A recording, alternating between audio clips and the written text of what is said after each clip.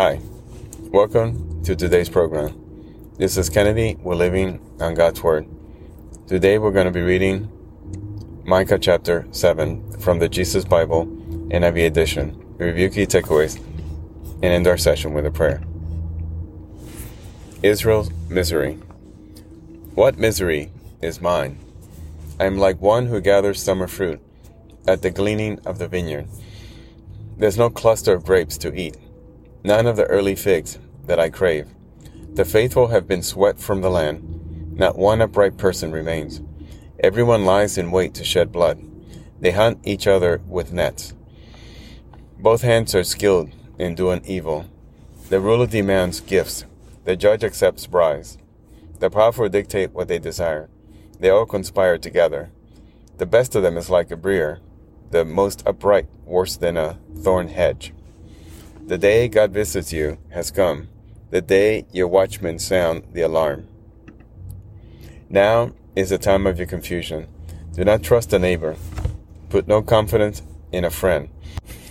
Even with a woman that lies in your embrace, guard the words of your lips. For a son dishonors his father. A daughter rises up against her mother. A daughter-in-law against her mother-in-law. A man's enemies are the member of his own household.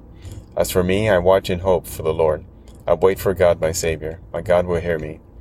Israel will rise. Do not gloat over me, my enemy. Though I have fallen, I will rise. Though I sit in darkness, the Lord will be my light. Because I have sinned against him, I will bear the Lord's wrath until he pleads my case and upholds my cause. He will bring me out into the light. I will see his righteousness. Then my enemy will see it and will be covered with shame. She who said to me, "Where is the Lord your God?" My eyes will see her downfall. Even now she will be trampled underfoot, like mire in the streets. The day for the building your walls will come, the day for extending your boundaries. In that day people will come to you, from Assyria and the cities of Egypt, and from Egypt to Euphrates, and from sea to sea, and from mountain to mountain. The earth will become desolate because of its inhabitants, as a result of their deeds. Prayer and praise. Shepherd your people with your staff, the flock of your inheritance, which lives by itself in a forest, in fertile pasture lands. Let them feed in Bashan and Gilead, as in days long ago. As in the days when you came out of Egypt, I will show them my wonders. Nations will see and be ashamed, deprived of all their power. They will put their hands over their mouth, and their ears will become deaf. They will lick dust like a snake, like creatures that crawl on the ground. They will come trembling out of their dens.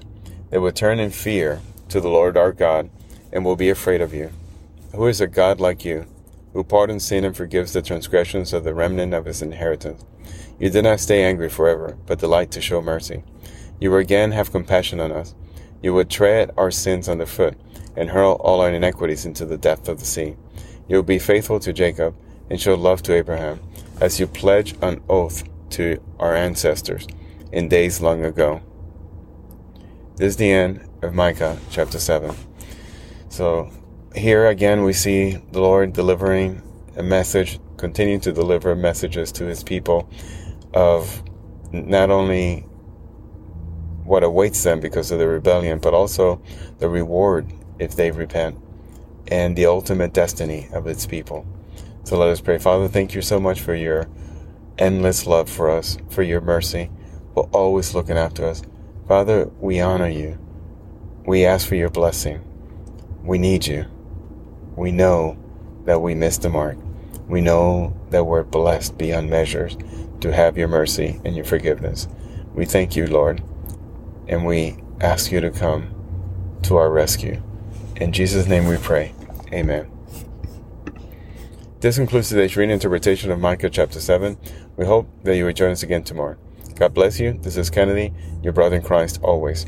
If you feel so inclined, please review and rate this podcast by scrolling all the way down. Thank you.